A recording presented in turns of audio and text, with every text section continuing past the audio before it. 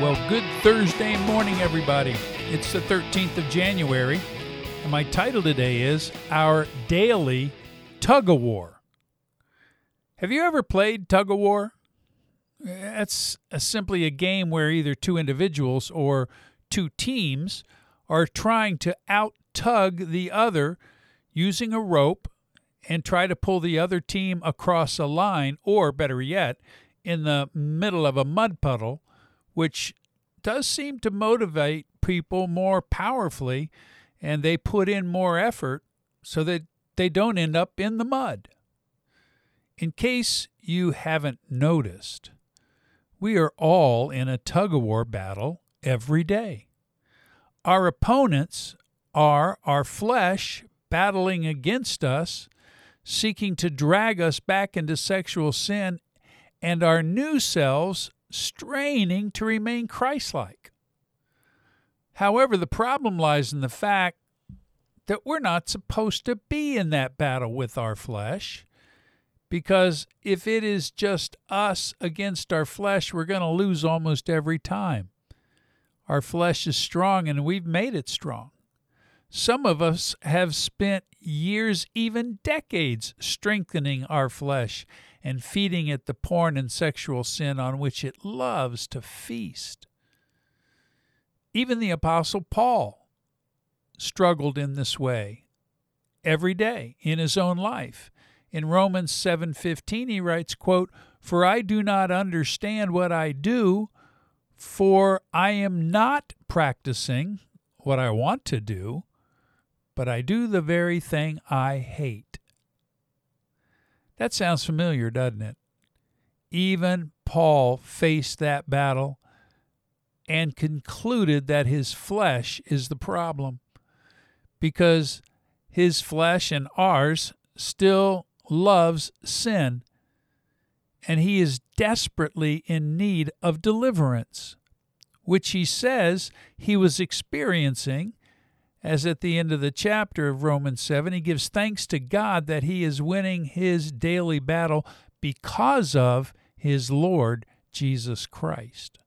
Those of us who are living in this battle daily, we know the pain of our losing the battle. It cost me my career as a senior pastor, and it almost destroyed my family. We hate what we're doing, but we cannot seem to find a solution that helps us stay pure. Well, I have some good news, and I have some bad news. The bad news is that we're going to have to be in this tug-of-war with our flesh for the rest of our lives as long as we're here on earth. It is a battle in which we can grow stronger if we learn the biblical truths we need to know, and we find a community of other fellow strugglers to help us in moments of weakness. Now, for the good news, this battle will not be forever. This battle will just be for the number of days we will experience while we are still alive in our flesh, and we're still battling demonic forces. And we live in a world where porn has become virtually omnipresent. So let's focus on the reality that we are not only going to be made perfect, but we will be made perfect forever. So here are some tremendous verses that I think we should learn, or perhaps even memorize. Paul says boldly in Philippians 1:6, "And I am sure of this," or in some translations, I am confident of this, that he who began a good work in you will bring it to completion at the day of Christ Jesus. So Paul was absolutely sure that the Lord, who met him while he was on the road to Damascus to fight against the Christians, while he was on that road, the Lord knocked him off his ass and he fell on his ass. And the Lord personally introduced himself to Saul, blinded him, and had him stewing for a period of time before Ananias showed up and he received his sight back. But he was a changed man. Paul tells us with all confidence that this salvation, which has been given to us as a free gift by his grace, this salvation will be a work that he will bring to completion. We will be completed, completely finished in that day, and we will be holy, and we will be holy forever. Man, I love that truth. Now here's another verse that Paul writes, Philippians 3:21. But our citizenship is in heaven, and from it we await a Savior, the Lord Jesus Christ. Now listen carefully. Who will transform your lowly body to be like his glorious body by the power that enables him even to subject all things to himself. So, in the here and now, my friends, this earth is no longer our home. We have become citizens in the kingdom of God, ruled by Christ. And now, heaven is our new home, even though we're not there yet. Plus, he is going to prepare us for our eternal life by, in the here and now, beginning to transform our lowly body, the one we have now. And as I get older, it just seems to be becoming lowlier all the time because of what I call age sagging. But I digress. But my lowly body is going to be transformed into a body that will be like his glorified body.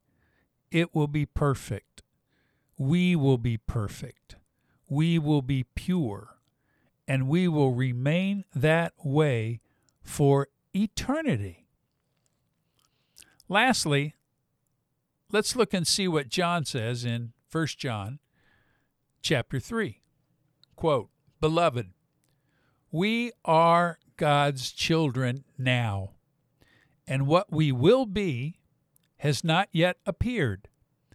But we know that when he appears, we shall be like him.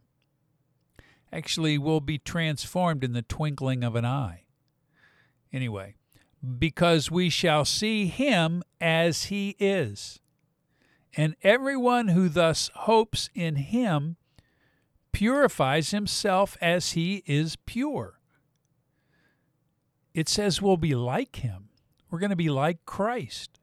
We will see him face to face, and we will be like him in a glorified and eternal body that will never, ever sin again, will never become ill or diseased, or will ever be deformed in any way.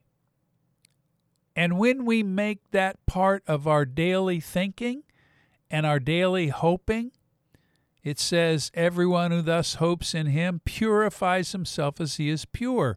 So thinking about this, hoping about this, will be a part of helping us purify ourselves in the here and now. Now, I've never noticed that before in this passage. John writes that everyone of us who hopes in this eternal transformation of our body into sinless Christ-likeness, the act of hoping actually helps to purify ourselves in the here and now. And do you know why I think that's true? Because right now, in the present, our focus has pretty much been on our sexual brokenness and how much it's damaging our lives. And that thinking seems to be continuously sucking us back into the pit of shame. So instead of continuing to think about how bad you are and how much you are failing, how about to begin to think more about where you're going to spend eternity and who in it will we be seeing? We'll be seeing, yes, the glorified Christ. And that kind of thinking will help you purify yourself as Jesus is pure. So let me strongly urge you, spend more time thinking about your absolutely perfect and holy eternity. Use your imagination. Read the book of Revelations and notice how it describes our eternal residence, our home in heaven. As Paul says, rejoice in the Lord always. Again, I say, rejoice. This is John Doyle with 180 Podcasts. God bless you, my friends. We'll talk more tomorrow. Take care and goodbye.